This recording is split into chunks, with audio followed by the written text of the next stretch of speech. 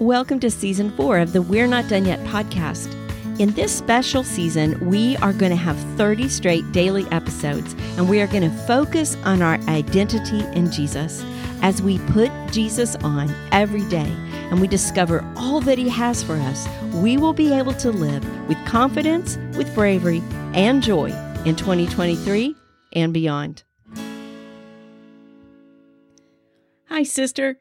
Do you ever feel like nobody's really listening to you? Then today is just for you. Here on day 26 of the devotional Putting Jesus On, we are dealing with the identity that I am heard. My old identity. I am unheard, unseen, and alone. My new identity in Jesus. I am listened to, heard, and understood. Doesn't that sound amazing? Day 26, I am heard. I find it easier to talk than to listen. That is a sad but true fact. Listening requires patience, humility, concentration, and a belief that the words coming to me are more important than the words that want to escape out of me. That's hard.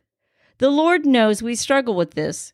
That's why He instructs His church to let every person be quick to hear, slow to speak, slow to anger. James 1:19. When I am unheard, I feel unloved and undervalued. But as a follower of Jesus, I own a true identity that I am heard all the time, even when I whine, even when I complain.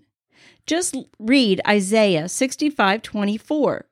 Before they call, I will answer, and while they are yet speaking, I will hear. My Abba hears me. Not only is His hearing infinite, so is His desire to listen to His children. He promises that every time we call, He hears us. He answers us. That doesn't mean that every problem evaporates. He's not our fairy godmother with a magic wand, but the great I Am, the Creator, the Sustainer. And yet, He hears little old me. Take a moment to think about that. As His child, your Heavenly Father always listens to you. He never interrupts or becomes distracted.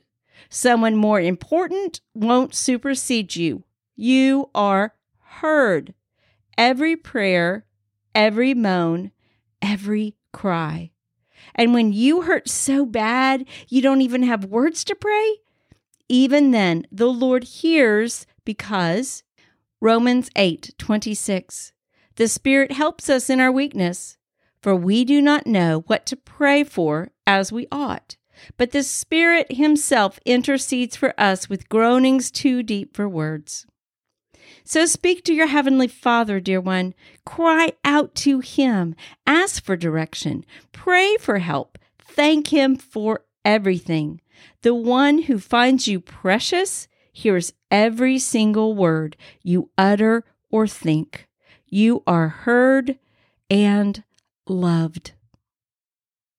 There's something so affirming in the fact that the Lord hears us.